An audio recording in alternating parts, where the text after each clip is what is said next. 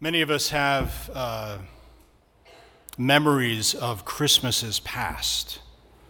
And one of my earliest memories of a Christmas, I was very, very young. And the whole family gathered at my grandmother's house in northern Wisconsin. So that would be, the four daughters and son and the one son, and then all of their kids, and et cetera, et cetera, et cetera. The house was packed. And of course it was freezing, and there was a lot of snow. And I remember this gigantic tree, northern Wisconsin, and by the way, when I say northern Wisconsin, I mean, like 30 minutes from upper Michigan, northern Wisconsin. I don't mean Green Bay, they're southerners. I mean northern Wisconsin. You can get a good pine tree up there. And I just remember this giant pine tree, and because we had so many people, when we woke up the next morning, the presents seemed to be as high as the tree. And knowing my mother and her sisters, they were probably cackling until the wee hours of the morning, thinking what the kids were going to think when they woke up and saw this. And indeed, it was amazing. There's other memories I have. Getting the Millennium Falcon for Christmas. The Millennium Falcon. I mean, those of you who know. That was like one of the coolest toys of 1979 or whatever.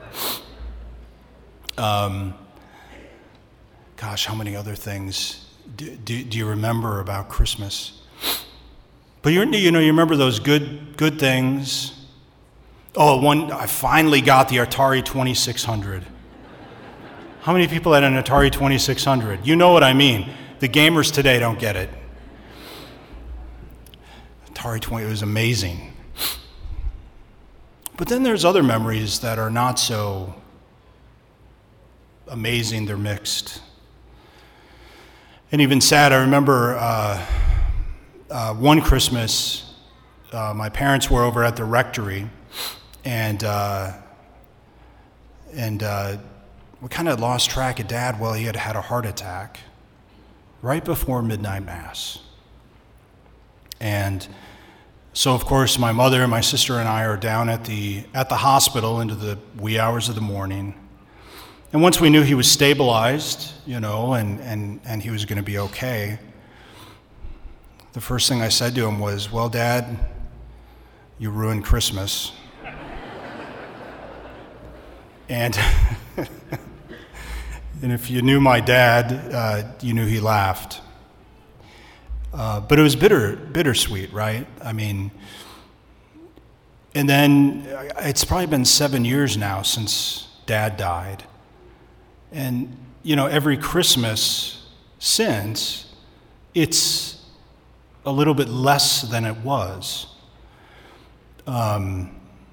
It's not that it isn't Christmas, but when you can't be with the people you love, there's just an emptiness, If you've lost someone, you know what I mean.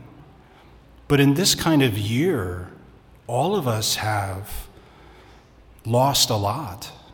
We've lost a lot of time just being together. We've lost seminal moments in our lives that normally we get to celebrate. Things like graduations and proms and football games and simple things that mean a lot. And in a way, we're so fragmented now.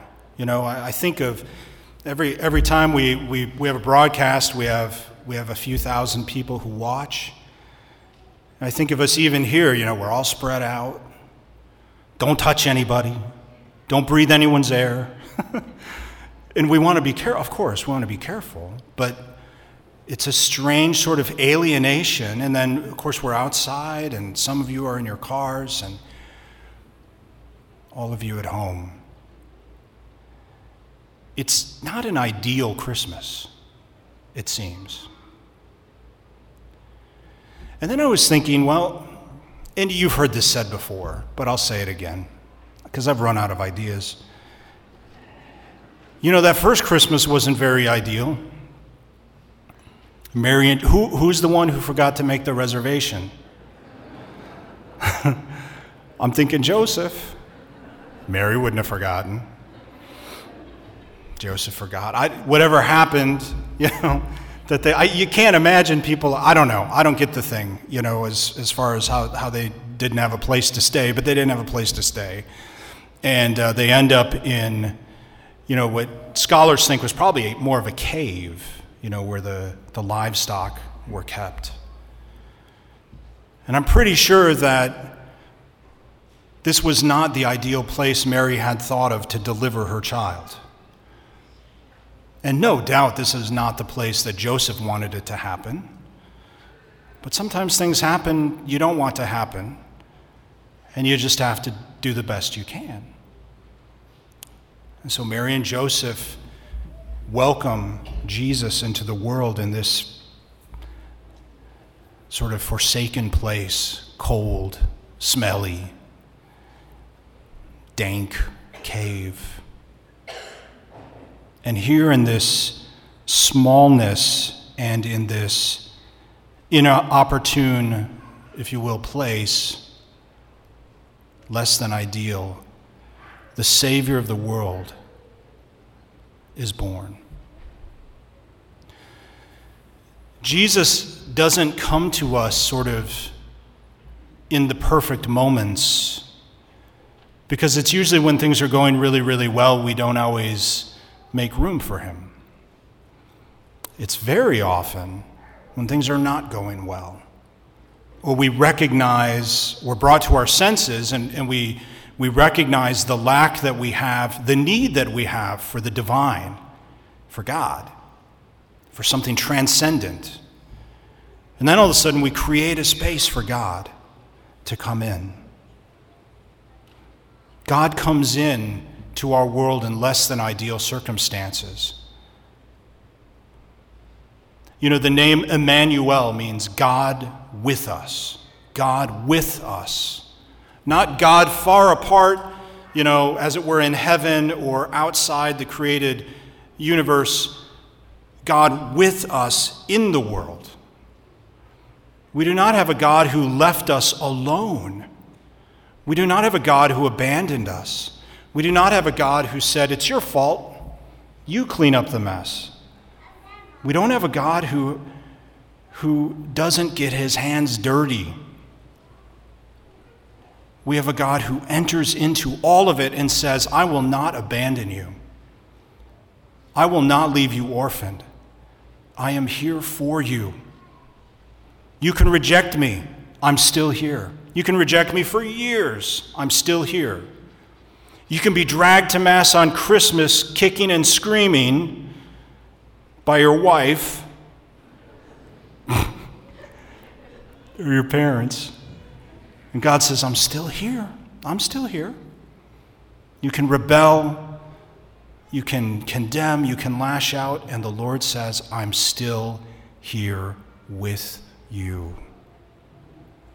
And even in our isolation, and even in our less than ideal circumstances, how alone so many people are this Christmas. They want to be with their families. They want to hug their grandkids. They want to see each other and enjoy just something small. You know, we'd give so much for just a small interaction. Our God has not abandoned us. He is with us in all of it. And you know what? Despite the difficulties that all of us are engaged with right now, we have not abandoned each other either. And we will not abandon each other. And just like the Holy Family working through their own adversity, we will work through our own adversity. And this horrible year will come to an end. And a new day will dawn. And we will get through this. As Americans have gotten through difficulties throughout history, as human beings have worked through even much, much worse difficulties throughout history. And we will look back on this Christmas and we will see and know that God was there, that he did not abandon us, that we learned important lessons, that maybe we were brought back to our senses, that maybe we were brought back to a realization of what's really important in life, whatever we needed to learn. But that our Lord Jesus is always here, is always with us, and is always moving us into greater and greater heights of goodness. Please stand.